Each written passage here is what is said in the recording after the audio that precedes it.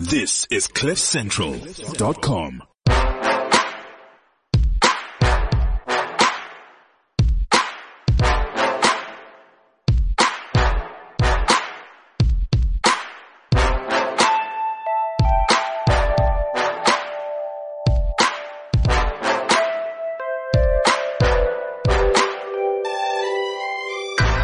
Welcome to the Renegade Report. I'm Jonathan. And Ramon is present. Jonathan, so you'll be hearing this tomorrow. We're actually recording at, it's almost like 6:30 on a Monday evening. Yes. Because, well, who knows why. But anyway, this expropriation, like compensation thing just won't go away. Well, no, it's not going to go away. Kind of like we said it wouldn't. No, but I see there's a hell of a lot of useful idiots who think that somehow this will all work out. Well, it's not going to affect them, you see. They're excluded from the economy. But they're too stupid to. I'm not talking about poor people. I'm talking about... No, we're talking about well-off people, actually. Journalists and intellectuals. Because apparently when it's their time to be guillotined, I suspect they think the blade will be very blunt. So it'll just leave them with a bruise, in the name of transformation, as opposed to decapitation. Specifically, the useful idiot called Adrian Basson. Because over the weekend... AfriForum got this list, purportedly from the Department of Land Reform, and this is a list that these are the so-called test cases for expropriation without compensation. So AfriForum released this list, and they said, well, if you on this list, tell us, let's set up a legal challenge. We can't verify the contents, but if it's not a list, the Department of Land Reform would just say, this is not a list from us at all. And they haven't said that. And there's a fair amount of information on the list. It's not it's not completely bogus. Someone had to go to quite a fair amount of effort to put all those farms on the list. The farm names are on the list, plot numbers are on the list. 190 farms. The locations. Yeah.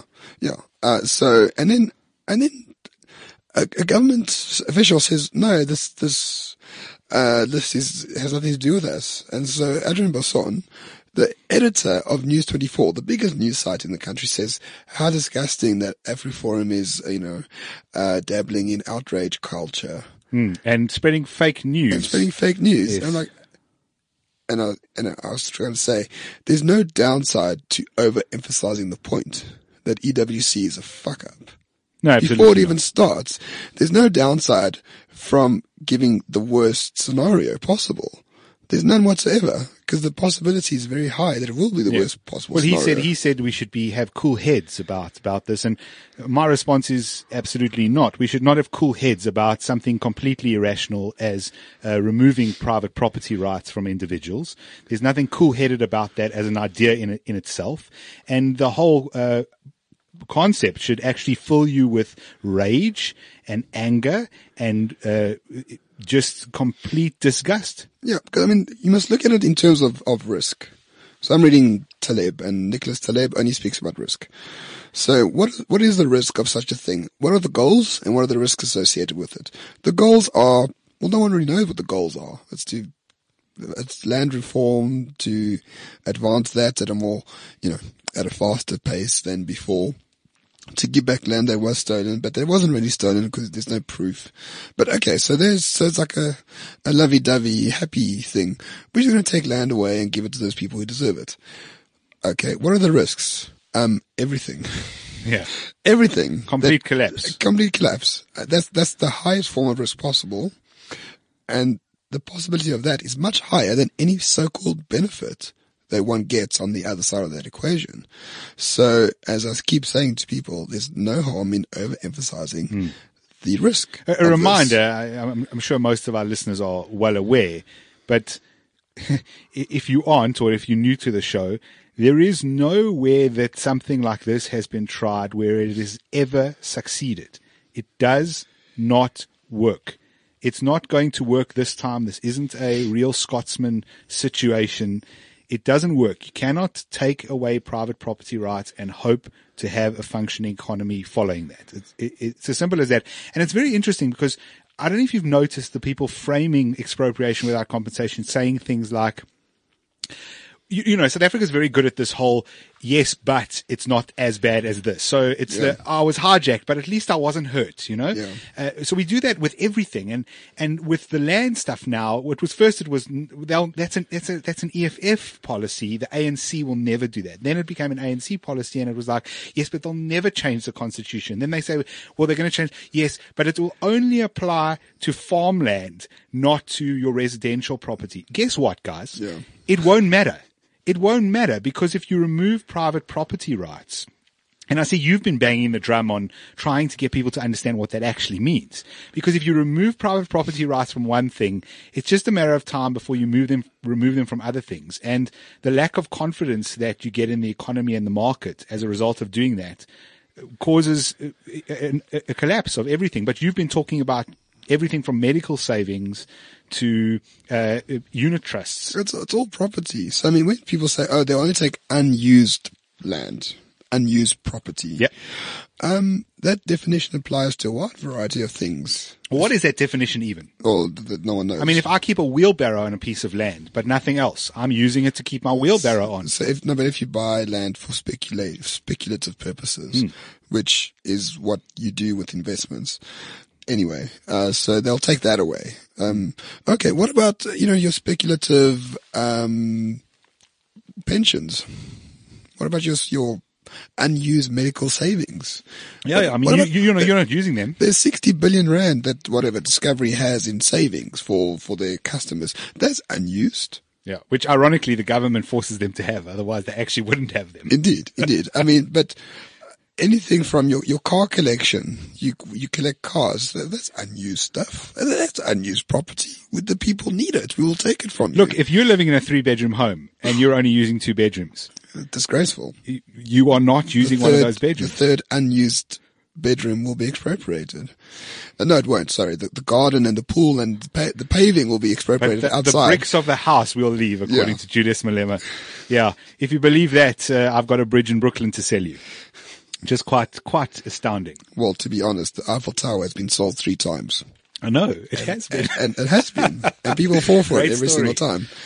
But, people, you must really understand the National Democratic Revolution. For some reason, the ANC supports the SACP for the past 60 years. Mm-hmm. They give the SACP 40 seats every single election. They agree with the communists on the National Democratic Revolution. Yep. They agree with the communists that China, Russia, and Cuba are like, yeah. Well, some of our best allies.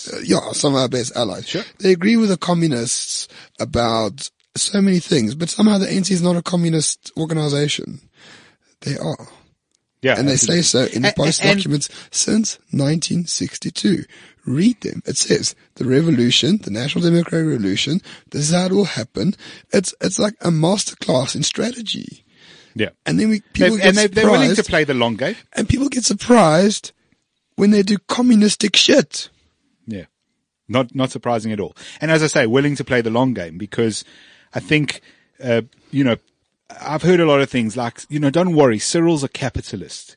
At the end of the day, Cyril will stop all of this from happening. Well, Cyril's a fucking rent seeker. Well, exactly. What makes you think Cyril's a capitalist? Cyril's the kind of guy who was sitting around and people were like, want some shares, Cyril? Want to be on the board, Cyril? And he was like, yeah, cool. I'll take that. Thanks very much. That's not capitalism, folks. No, the bigger socialists have been, Muammar Gaddafi died with reportedly about $200 billion stashed away somewhere. He was the richest man in the world. Now it's Vladimir Putin, apparently. Jeff Bezos, Amazon. Yeah. Chicken feed, man. Chicken feed. Hugo Chavez died with $6 billion.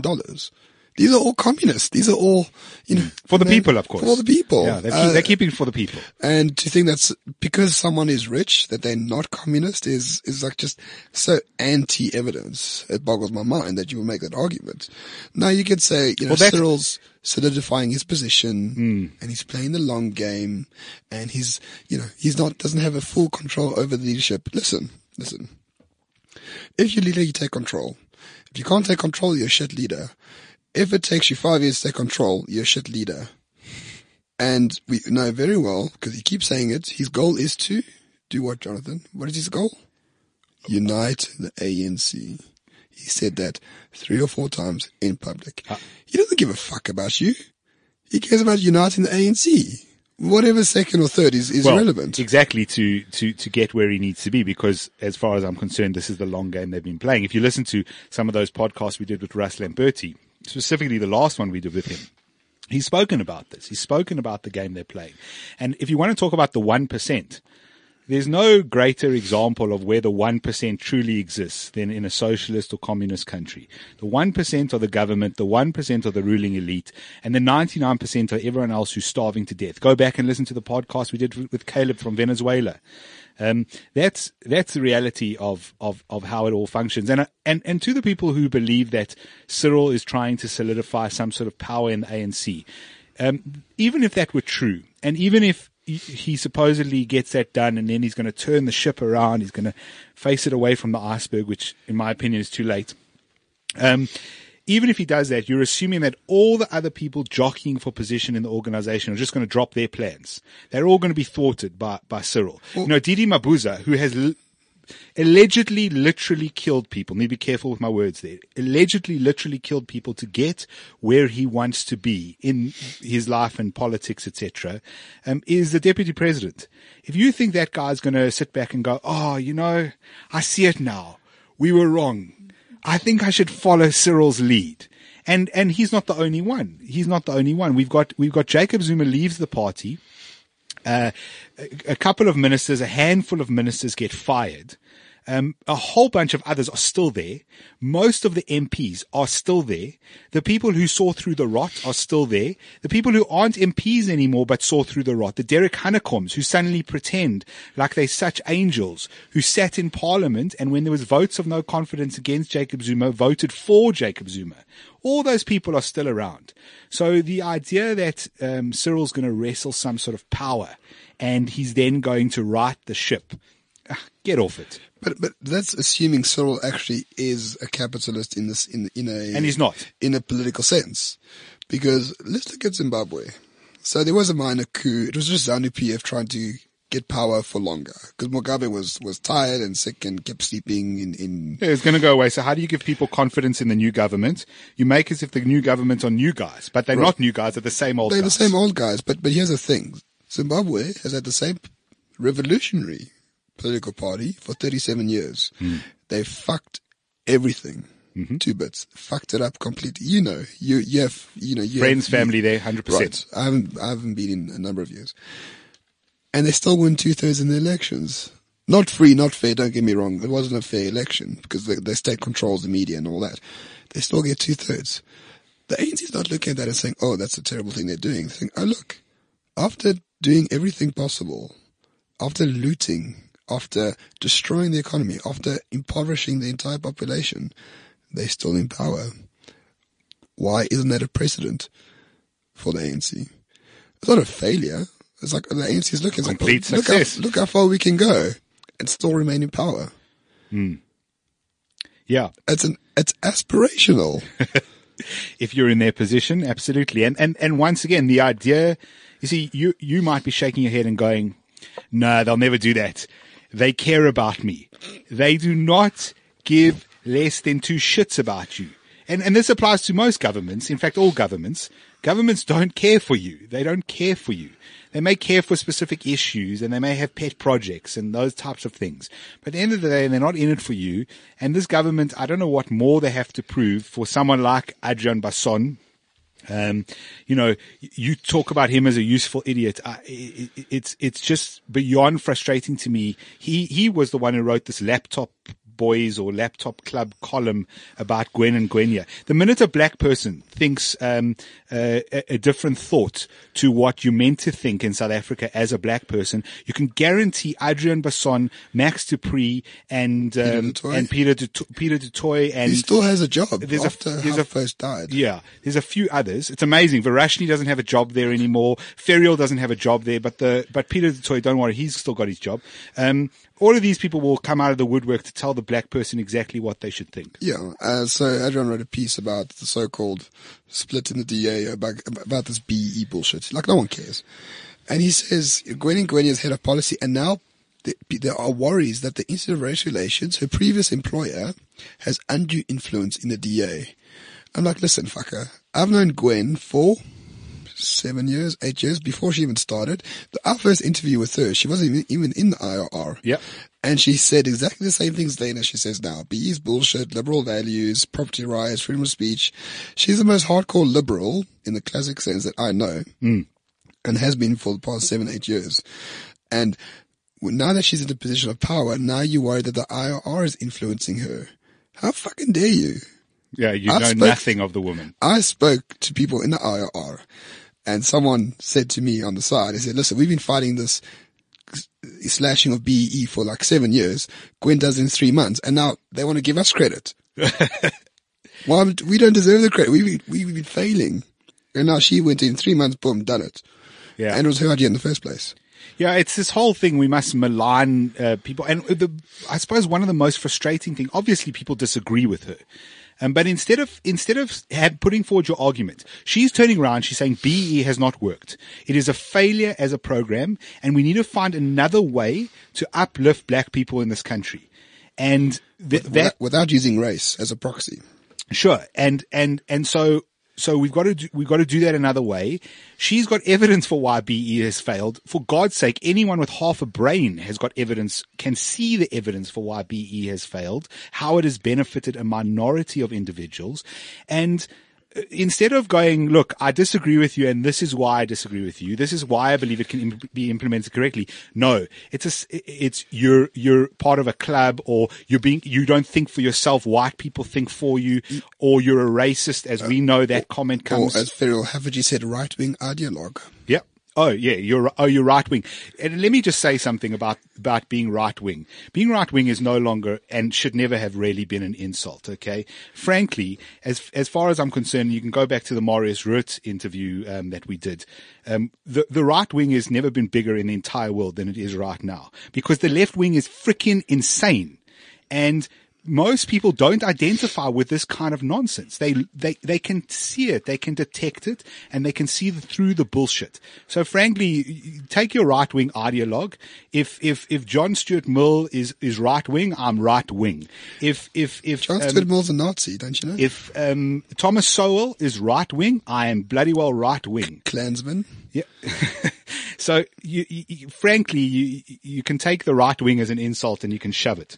Yeah, and my favorite thing is when journalists quote Thomas Sowell. Non-ironically. That was hilarious. Non-ironically. Really Clubby actually retweeted Thomas Sowell. One of the greatest living economists of the 20th century. Yeah. And these people have no idea who he is. They have no idea what his ideas are. They have no idea what the quote is about. They have no context for the quote, but they retweet it and say, "Oh, white people. If being privileged felt." I can't remember what the quote is. Equality means a loss because you were used to being privileged in the past. He's talking about the fucking welfare state. He's talking about poor people. Yeah. Not about rich, white, privileged people. So no, fuck you. If property rights, owning a gun, wanting to make money, and fighting for property rights make me right wing, then fuck you, I'm right wing. And I'm going to fight you on the streets. Not to die for saying I'm right wing, but it's not an insult. No. Because I know that we are right. We are the ones that ended slavery. Yeah. We're the ones that ended segregation. Well, in the US at least. The right wing defeated the Nazis, defeated the Soviet Union. Instituted feminism. Gave the vote to women and also that woman stuff, right? Like women only got the vote like 60 years ago. Yeah, men got the vote like 120 years ago. Like there wasn't like 5,000 years of men voting and then we gave the women the vote. No, fucking no one voted for like a very centuries. long time, yeah. But anyway, the right wing has given you everything you need in your life right now. Well, how you define the right wing now? I mean, this never used to be it never used to be the right wing. I mean, you could have used that as an insult potentially 50 years ago, 60 years ago, maybe. But the reality is that these things that are being called and labeled right wing now are liberal ideas. They are the way the world got to be as successful as it is right now. And many of them are lefty ideas, huh? Yeah. The speech, association, freedom stuff was very left-wing. Yep. For a long time. They are ideas that brought the world to where it is now. They are the reason we have a civilization we hopefully most of us like and respect and would like to maintain. I suppose that's the conservatism part, is the maintenance of that. And if that's liberal ideas have become right wing, then cool. Yeah. But I wish these people actually had an argument. I wish there was something, but it's just apparitions. These, the Adrian Bassons. We know this. The Adrian Bassons of the world. I mean, I saw him once at Varashni Pilay's ombudsman hearing when she called me alt-right, and you were standing next to me, but it wasn't you. Yes. All Jews look the same, according yeah. to her. And the guy just refused to speak. And he was horrified about the arguments Mark Oppenheimer was making. He's like, oh, according to Mark Oppenheimer, there's a white genocide. It's like, no, he's just saying the whites are a useful scapegoat in society. Yeah. So the article was wrong. They've always got to straw man the argument instead of just take on the argument. We're not always right. But it's always white people. And we're willing to admit that. Yeah, but why are white people bashing white people all the time? If you're not happy about being white, then... Well, you can't change it, you see. You can't change it, but... You can grovel at the altar of political correctness. Yeah, but I mean, those are the people that get shot first, thank God. Collaborators always get shot first. The Knights of the Long Knives was about taking out the opponents in the Nazi party, and they were communists in the Nazi party. They were taken out. This always happens. So, yeah. Those who don't get taken out are the fierce opposition. Yeah. In most conflicts. The opposition doesn't get taken out. It's the ones that are similar to you and stand in your way of homogenizing power. Those are the ones that get taken out. So you said today, I think you said that you reckon the ANC is going to get 60% come next election. Yeah, based on close. Based on the polling I see, yeah. You think nothing's going to change? I mean, it's always hard. These are predictions, and you never know. And Ipsos polls are notorious. Well, the last Ipsos poll was ridiculous. I mean, I think they pegged the DA at less than 20%. It was 13. Yeah, I mean that's not going to happen regardless. I see a status quo. The ANC are very good at getting people out to vote. I don't see it changing. I see the DA also between 20 and 23%. EFF between 6 and 8. Maybe IFP they had 2% last time. Maybe they get to 3 or 4, depending on KZN. KZN is the big ANC stronghold, so if they break through there, they could get some good votes. COPE, I don't know. There's no by-election results to show. Although COPE might pick up a bit. COPE has been one of the loudest voices in response to the EWC rhetoric. Yeah, but that's the only thing. They claim to fame currently. Yeah, people don't really know what they're on about. The DA is just pissing in the water. No one knows what's going on, let alone themselves. Well, I think Gwen has given them some good direction recently. They had a lot of bad sort of press for a long time. There's a moratorium, no fucking Twitter accounts of DA personnel. Because you question each other. You're going to tell Helen that? No, Helen's great. I don't give a fuck about Helen. So no moratorium on Helen. She has no institutional control of the DA, so I don't really care.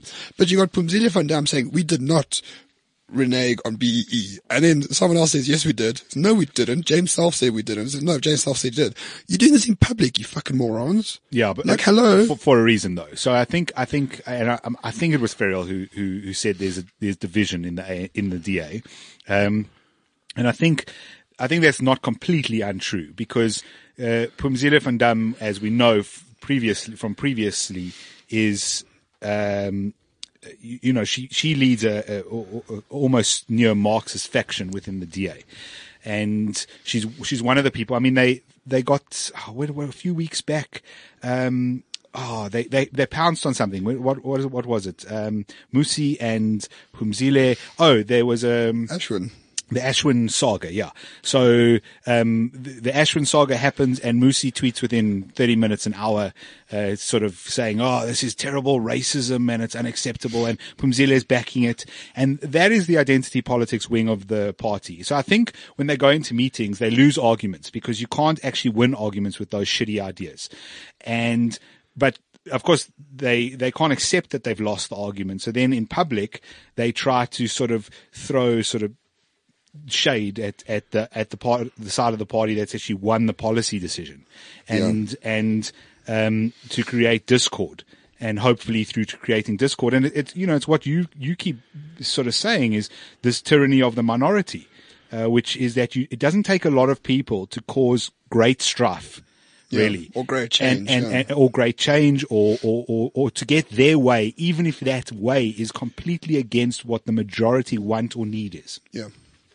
And so I do think that does exist, and I don't think that should be necessarily underestimated. I do think that's why the DA, as we've mentioned in previous shows, will probably lose some ground in this election, is because their messaging has been all over the show. Yeah, it's just awful. It's just, I don't know what more to say about them. Yeah, nothing much. I like Gwen. You like Gwen, and that's I mean, she's a friend, so I mean, I like her. Yeah. John Steenhuisen is pretty cool. Yeah, that's it. Like, what more do you want me to say? Yeah, I suppose it's the same as people who sort of will say, well, they're good people in the ANC, and we will say, well, they're good people in the DA. They were good people in the Nazi party. What the fuck does that mean? Is that the ones that didn't want to burn the Jews? It's like, define good. It doesn't matter. It really doesn't matter. What irritates me is that the fucking ANC are on the huge back foot. High petrol prices, increasing VATs, huge, standards of living are rising. I don't know about you. My fucking bills have gone like way up. Yeah. Through the roof. Yeah, through the roof. Policy uncertainty. And what do they do? They have a public fight about whether BE is fucking legit or not. Like, for fuck's sakes. It's not difficult. Fight. I'm going to tell them again, because I know you listen. Fighting is the NHI, which is basically expropriation without compensation for medical care. Mm-hmm. Fighting is expropriation without compensation. And fucking fight for breaking down and privatizing the state-owned enterprises. Mm-hmm. That's all you need to fucking do for the next 9 months. For everything else, shut the fuck up. Yeah, stop fighting with each other. Or do it in your own time. Don't do it in public. It's not that difficult. Yeah, it's not that difficult. Although it's happening everywhere in the world at the moment. You got, did you see this thing that happened in the UK over the past week? So it wasn't Brexit, so no, I don't. Yeah, they got to not report on Brexit for a full week. Boris Johnson writes a column for the Daily Telegraph. And you know how much he gets paid? No, I don't. £250,000 a year. Good for him. For the past 20 years he's had that column, man. Oh, is it? Yeah. So I actually can't access the column, and most of the people losing their minds can't access it either because it's behind a paywall. And in fact, when I went to do research on what had actually happened, I couldn't access the topic or the document that he had written, the column, and I also couldn't find what he had actually said in context within the sentence of what he had said in any of the reporting on it. They picked the words that were offensive, and they ran with it. And there's been non-stop media coverage for a week. Well, what's the topic? So bottom line is, he writes a column on the fact that Denmark has banned the burka and the niqab. Right. In public, I'm sorry if I'm not pronouncing that correctly. Who cares? And he doesn't agree. He says openly, I do not agree with banning this item of clothing, which is the correct position to take. You don't ban people from their personal decisions.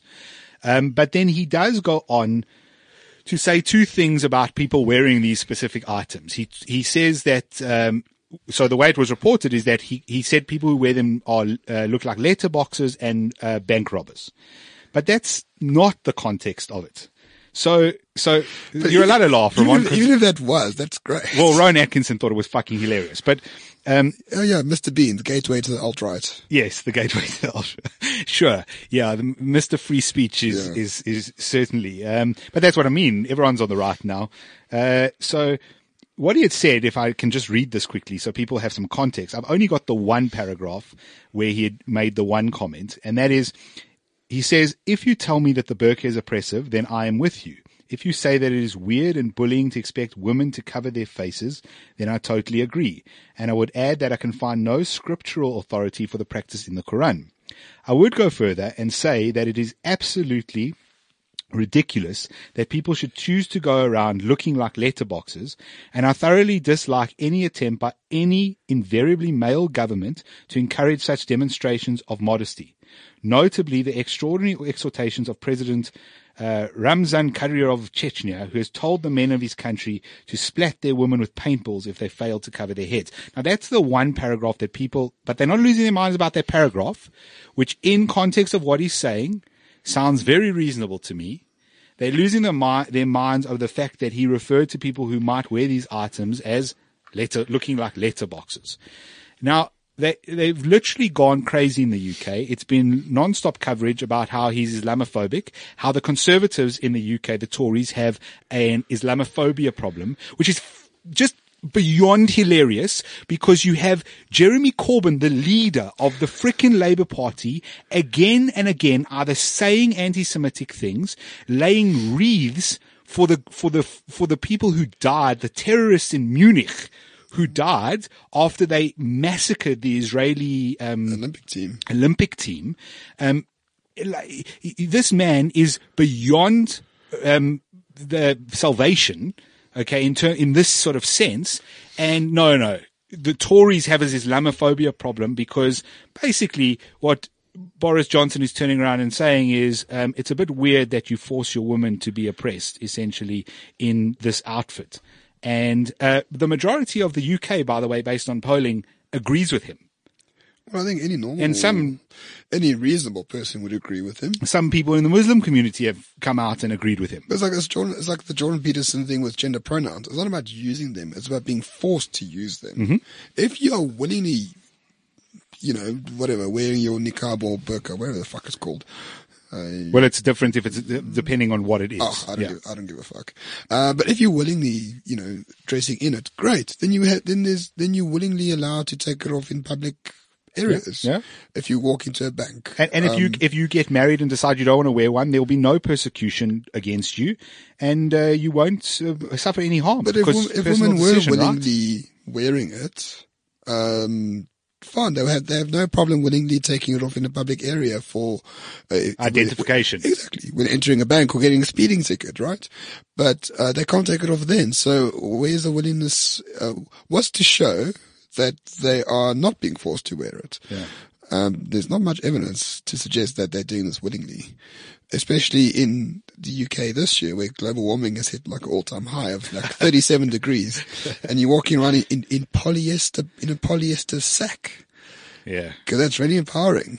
Yeah. Not like linen or silk or something that's breathable. No, fucking polyester. Flammable shit. Are you sure it's always poly? I don't know. I don't know for a fact that it's always made out of that material, but still, I agree with you. The entire principle.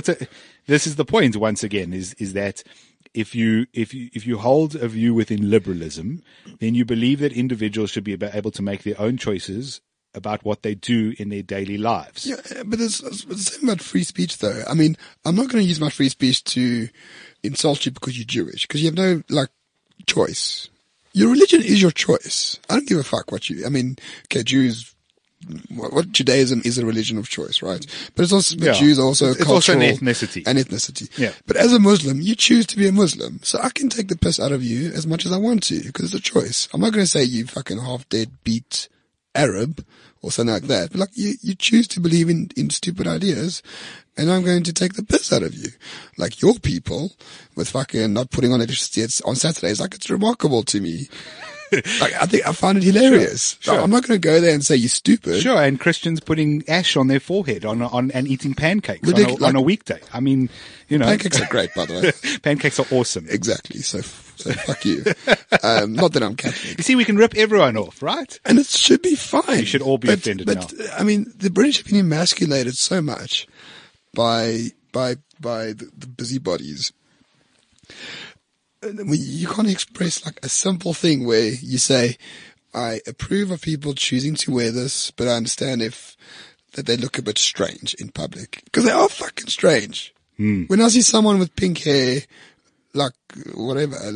tattoos and huge earrings in their nostrils and their toes, it's weird, right? I'm allowed to look twice. Sure. Because it's weird. And they've probably made that choice partially because it is weird. Yeah. They want to stand out for whatever But reason.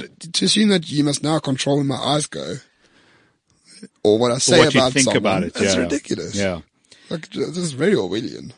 Well, I mean, controlling what people say and the whole Orwellian concept, I got a bit of blowback because I did not defend Alex Jones. So let me just put that out there. I defend Alex Jones. No, I defend Alex Jones. I don't really have anything to defend Alex Jones on in terms of a position, because I think a lot of his positions are really silly. And I think, well, I mean, he's admitted that he's playing a role. So Alex Jones views what he does as acting, essentially. But I'm not, he's a conspiracy theorist, and he said some really dodgy things. No, but that has a lot of terrible world consequences. What? Like, the Sandy Hook stuff, where he says they're all hoax. People, he actually released, he doxed the family that lost a child. So I'm not defending and people went after them and looking for them, and they had to change houses. I mean, why are you burying your child? There's I'm not defending fake. any of his positions. No, of course not. And as I made clear, I actually have never ever watched Alex Jones. I've seen like clips of him where people mock the guy. Because he rips off his shirt all the time, and he tells like this, and fluoride does make fogs gay. Well, some bullshit like that. So I'm not defending any of his positions, but I defend his right to have those positions, to say what he wants to say. So here's an interesting conversation now. Yeah. If you are banned from McDonald's, you can go to Burger King, right? You can go to Steers. Yes. If you're banned from dominant tech companies. Yes. And the alternatives are really, really awful. Should there be not different rules? I'm saying private companies, they should be able to do what they want, but should they be treated in a way that's a little bit more? Yeah. How can I explain? I don't think we've started to properly have this conversation yet, because previously and basically free speech, as we understand it, has pretty much come from the West and mostly from the United States. They're the closest to free speech absolutists that you'll get. There's not really hate speech. The only thing you can get in trouble for in terms of your speech in the United States is for inciting imminent violence, or harm. So if you shout fire in a crowded or bomb in a crowded theater, that's the old trope. In theory, you could get in trouble, and if you defame someone, and it's obvious defamation. Yeah. But other than that, they're pretty much free speech absolutists. Say whatever you like, do whatever you like. But that applies to the government. So the government may not limit your freedom of speech, but private companies may. In other words, McDonald's, if you're standing on a public street and you're shouting something bigoted, the government may not come and do anything about that. You're allowed to shout bigoted shit. If you walk into the McDonald's and you start shouting the bigoted stuff, then McDonald's may remove you. Property rights. Yeah. Now, the problem we have here is that people go, all right, well, Alex Jones got removed from YouTube. So what he should just do is he should just start his own YouTube. Yeah. Or go to DTube or an alternative, which has 0.0001% of the users. Also don't have the tech and don't have the base to host and all of this stuff.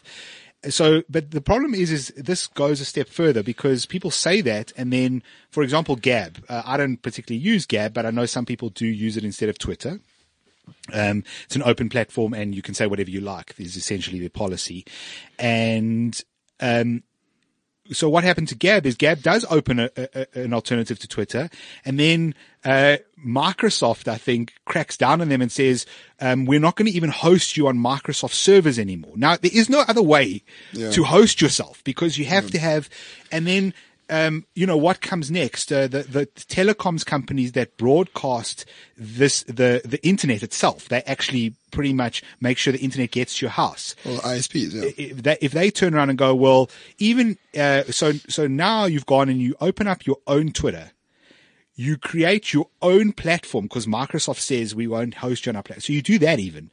And then the companies who have all the network turn around and go, well, create your own telephone network or your own distribution network. There has to be a line somewhere here where we go, hold on a second. Yeah. Because you're dealing with monopolies in this case. Well, this is what technical monopolies. Doesn't China have exactly this? The Chinese government has a complete monopoly on all of their technology, on all of their technology companies, all of their technology distribution. And so what they do is they get to control exactly what is thought, what goes in and what comes out and what people can and can't do and say. Yeah. And I do think there's a very interesting conversation to be had here. Yeah, because about where the line is. Because we used to say, if you kicked off Twitter, it's a private company that could do what they want. Yeah. We said that numerous times. Yes. And I still feel that. To a large degree, I think that is correct. Mm-hmm. But however, there's an interesting thing. So when you log onto Twitter, so I think of Twitter as perhaps like a huge exhibition hall.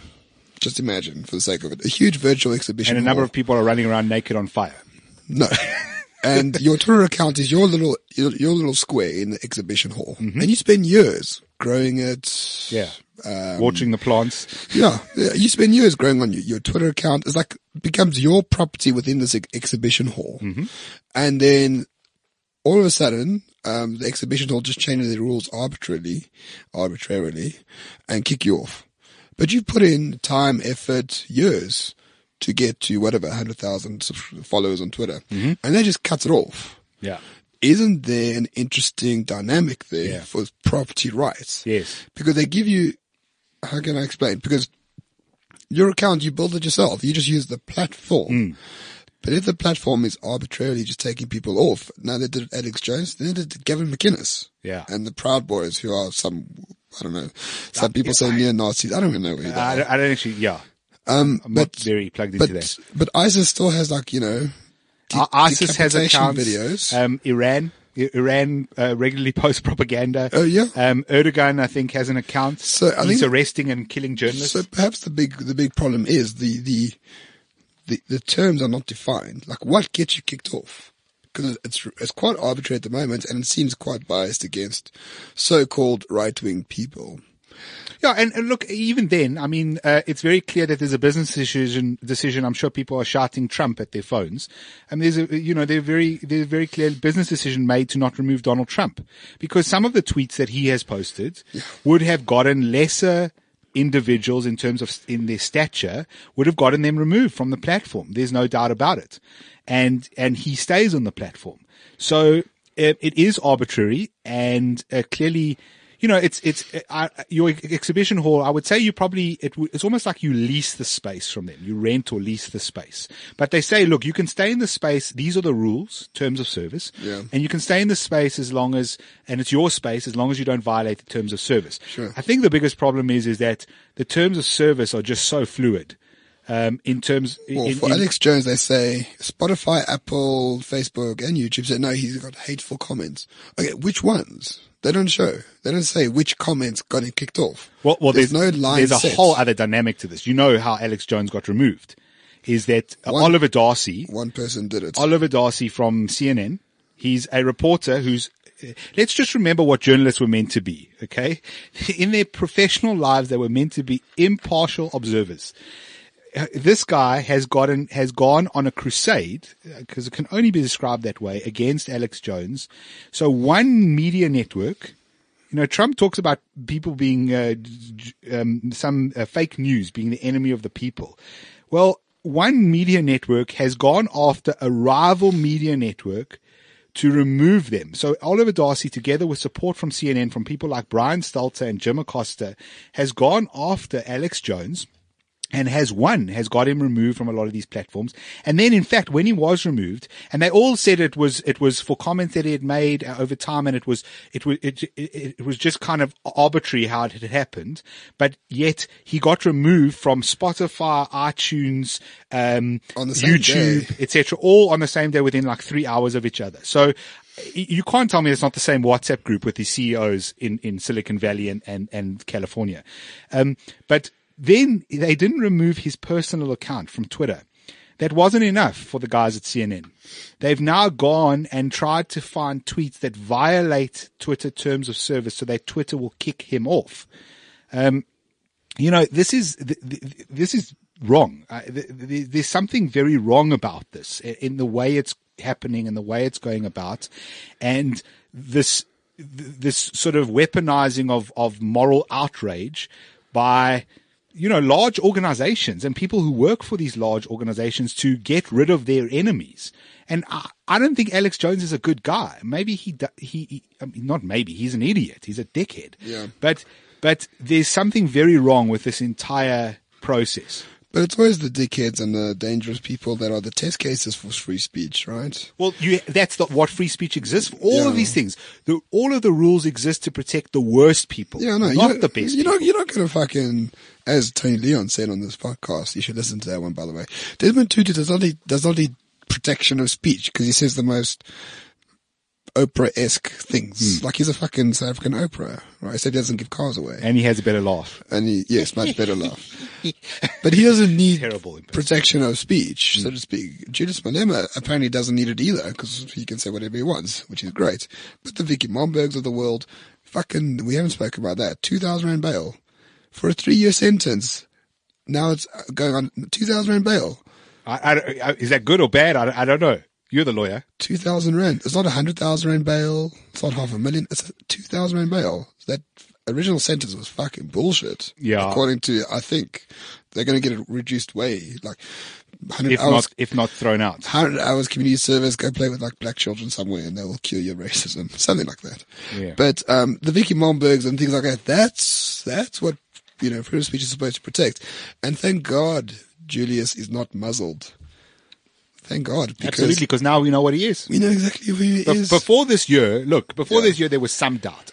You and I have always sort of had a very similar view on Julius and who he is and what he is. Yeah. But before this year, when he started making, he'd always made the kill the burka comments and all of that. But then when he started going after the Indians and Chinese people, when he started doing all of that, it became clear to everyone exactly who he is. And thank goodness he's able to stand on a stage and make stupid comments so that everybody knows exactly who he is. Yeah. But he's black, so it's some bigotry expectations. He's got no power, in South Africa, in a state with a black president, black chief justice, used to be black MPA head. Maybe they'll hire a white one. I doubt it. Well, is Sean Abrams black? It depends on the definition. It depends. Days. I mean, Ferrell says she's black when she's clearly Sean not. Abrams CBS says he's black when he's clearly not. But Sean King says he's black when he's clearly not. Talcum X. Yeah. So what's the point I was trying to make? So freedom of speech is for those radicals on the fringes, to be able to express their views, so we know exactly who they are. In any other ordinary country. And so you can fight off their views. Yeah, and in every other ordinary country, Malema would be like a real fringe. He'd be like the Grand Duke of the clan, if he was white. Like he'll be treated in the same manner. But because he's black, he's treated as like, he's like such a revolutionary and he's a gifted politician. No, he's fucking not. He's a fucking opportunistic bastard of note. He's not great on anything.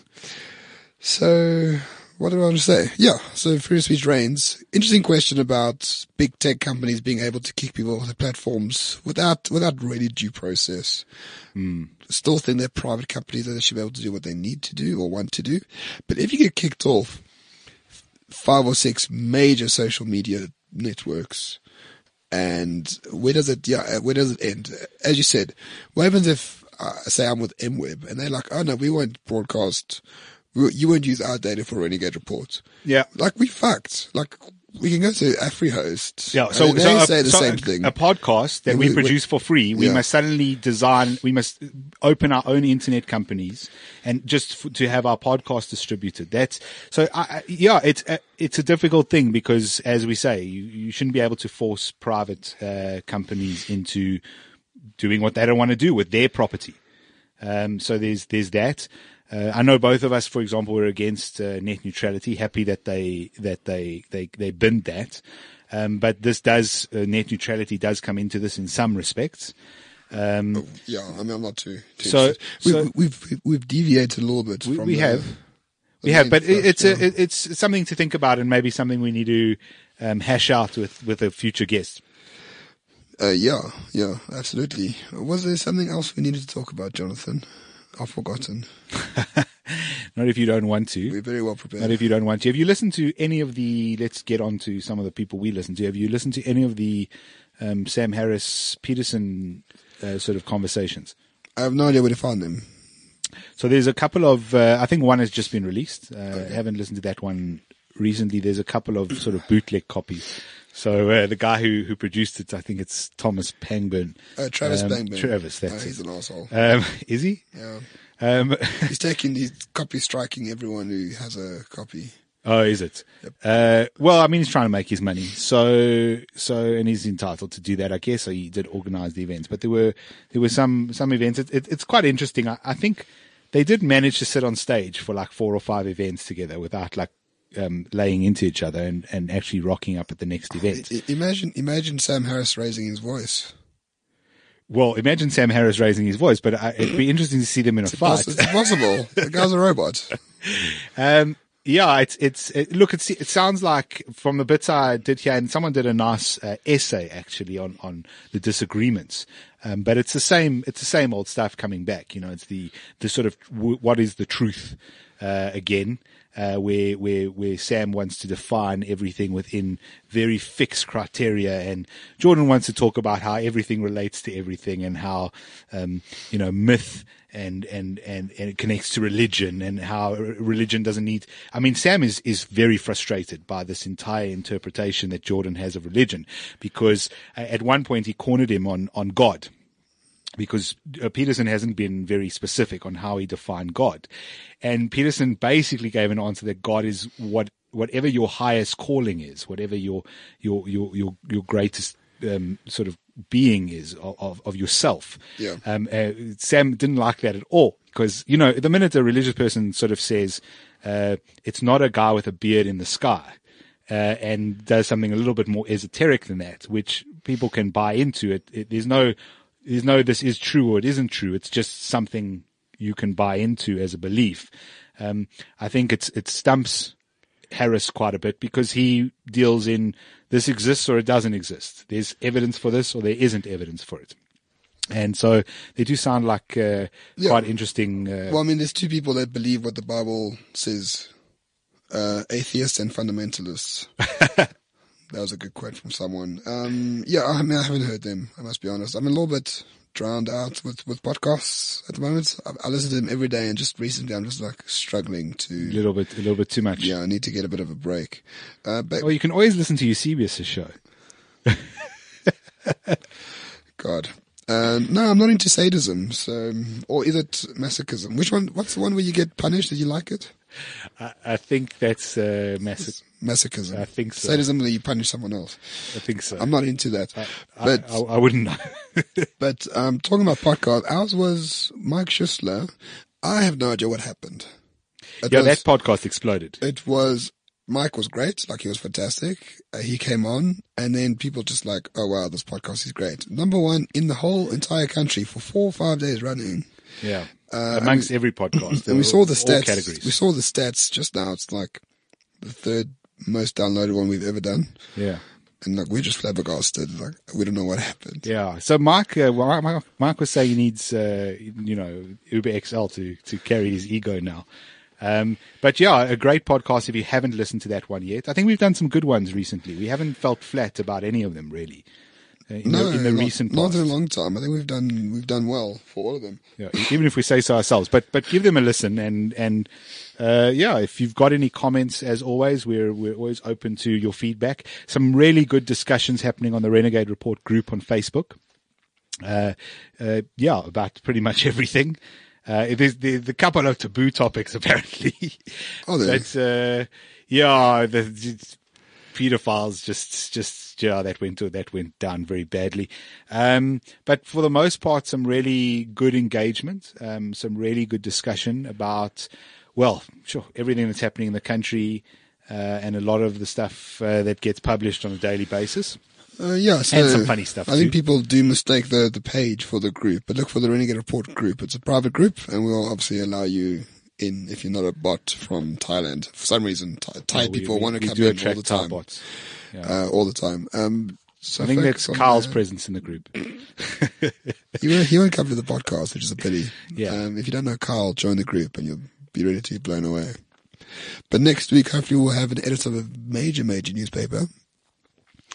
Afrikaans newspaper, so it will be interesting to see the differences between English, which we are familiar with, English media, and Afrikaans. I think there's a big difference between the two.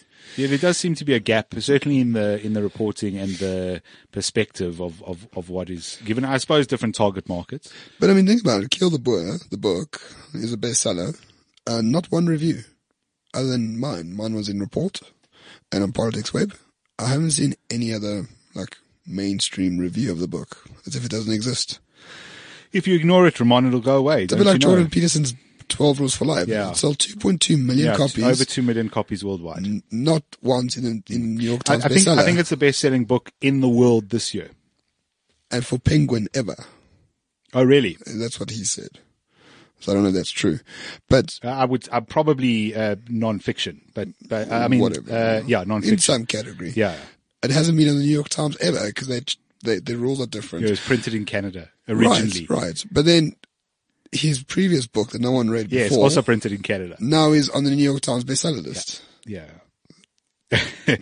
Yeah. You mustn't try to make it. You can make sense of things. It's very clear what's going on there, but the New York Times has caught themselves in knots. Let's just quickly talk about that before we wrap it up.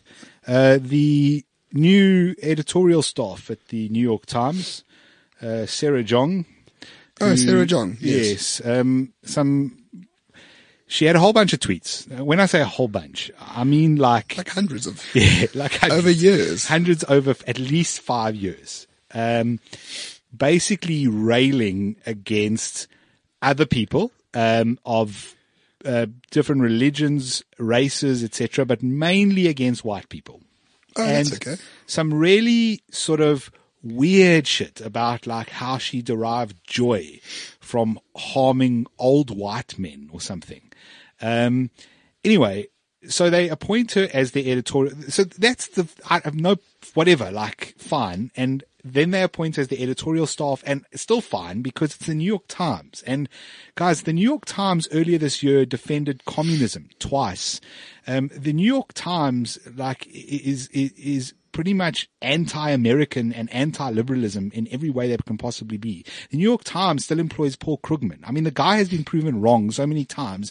It's a freaking joke.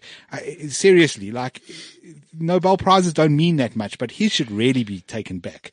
Anyway, so it's not so odd that they would employ this woman onto the editorial staff. What is odd is, of course, what has to happen now is whenever anyone gets a job or something, everyone has to rifle through their social media, and then they have to, on both sides, I might add, they have to rifle through their social media and find something against them. So it recently happened to Ben Shapiro. Some guy on the left said he's actually quite a decent guy, and we should, you shouldn't be you shouldn't be hard on him, but like give him a chance because his intentions aren't bad. Just engage. Yeah. Just engage with the guy. And basically, people found tweets from Ben from years back or columns he wrote when he was 17 years old and where he was wrong or a bit heavy-handed and lamented him. Anyway, Ben wrote a really good column explaining why he was wrong about those things and how he can be wrong about things and then move on with life. Yeah. Anyway, instead of saying, look, this chick wrote these things, they're a bit distasteful, but that's not who she is now. She's grown up. She's learned. Yeah. And we're employing her because her work is really good and that's it. End of story. Thanks for playing. But what do they say? Oh no, she was responding to personal attacks. To racist personal attacks with satire. So if you go through the tweets, you will find most of them are not responses. They are just they're just off tweets about hating white people. And yeah, it's clearly not satire. It's just her opinions. And it's just strange that they, own it. Just own it. Just say she hates white people. That's fine. Yeah. We can live with it. Perfectly I can okay. live with it perfectly well. I'm okay with that. Because the same Kevin Williamson went to the Atlantic. Kevin Williamson's a libertarian conservative. Mm-hmm. And he had a satirical tweet that said, I understand why people who have abortions should be put to death. Basically saying, if you believe it's murder, logically it makes sense that you want people who have abortions follow the logic to have the death sentence. It's not his view. Yes. But he understands why they would be. He lasted 12 minutes at the fucking Atlantic and they fired him. Yes, they did. They did fire him, and that was for one opinion. Yep. Which wasn't even his full opinion. So it goes back to the Boris Johnson thing again. And I mean, we can go on about all the incidents where this happens, where people say one thing and then it's a Kathy Newman moment. So what you're saying, like kill or women who want abortions. Like, no, Yes. that's not at all what I'm saying. Yeah. But, no, but it's interesting. So the call-out culture really started on the left the past 20, 30 years or so. Now it's being used against them. And now they're doubling down and saying, no, it was satirical retorts to racism. It was this. But when Kevin Williams makes a joke, no, he really believed it. Like Bill de Blasio, the fucking New York mayor, goes on CNN and he says, "Oh, Fox News is destroying our democracy. Rupert Murdoch must not be allowed to." Must be taken off the airwaves. Yeah, his businesses must be shut down. So you attack Fox News, it's Rupert Murdoch. You attack CNN, oh, you're attacking democracy. Yeah. No, fuck you. Or Trump Both says, of you. Trump says something about the media and his comments are completely out of line. 100 editorials this last weekend against Trump in newspapers across the United States, driven by Brian Stelter. Bill de Blasio says the same thing. Bill de Blasio, by the way, who might be a candidate for president come the next election on the Democrat side. No, I really want Alexandria Ocasio-Cortez to be a candidate. I've never seen anyone so clueless in my entire life. But in fact, you know who she reminds me of? Sorry, I'm going to go at a tangent here. Yeah. But what's her name that we had in studio? Lovely girl. Chelsea Lotz. Yes, she is American Chelsea Lotz. Listen to that podcast. Good laugh. But if the one side says one thing, it's terrible. The other side says the exact same thing. It's perfectly fine. And we even had an example of this whole double standard with Trevor Noah recently. Trevor Noah makes, inverted commas, racist comments about Aboriginal women. It was a funny joke as far as I'm concerned. And, the outrage culture used against him, and still people calling for him to lose his job. But he's learnt, give him credit, he's learnt, if you ignore them for long enough, they go away and they find another toy. Didn't he issue an apology? I'm sure he issued He issued some benign apology where he was like, oh, I see now that it was wrong and I will never make a joke like that again. And I've removed all the content. And when I'm in Australia, I'm going to visit some Aboriginal site and, I don't know, feel really sorry for my joke. Bullshit. And should we call it quits? That's it. Yeah, okay, this was a bit of a rambling one. I do apologize. It is late at night, and we've had a rough Monday. I think it was a decent podcast. No, it was fine. So this was, so anyway, we'll see you next week. Don't forget, don't forget, it's okay to be a right wing. Yeah. Fight it, own it. Yeah. And fucking destroy your Not enemy. derogatory in any way. Yeah, and destroy your enemy. The fake news media in this country is out of control. We destroyed the HuffPo. Now we're going after no one really. We're not actually destroying anyone. HuffPo imploded by itself, to be fair. But no, own it. Tell these fuckers what you think about them.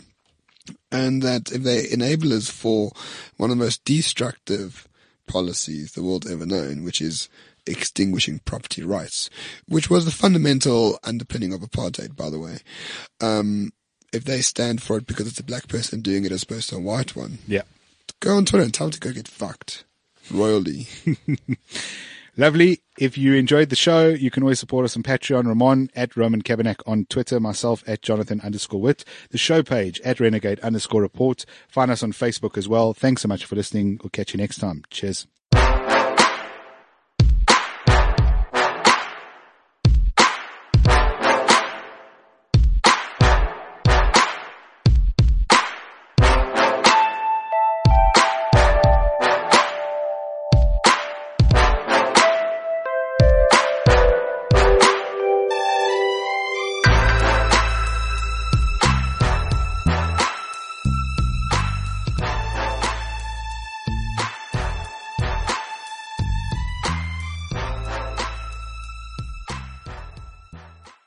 This is CliffCentral.com.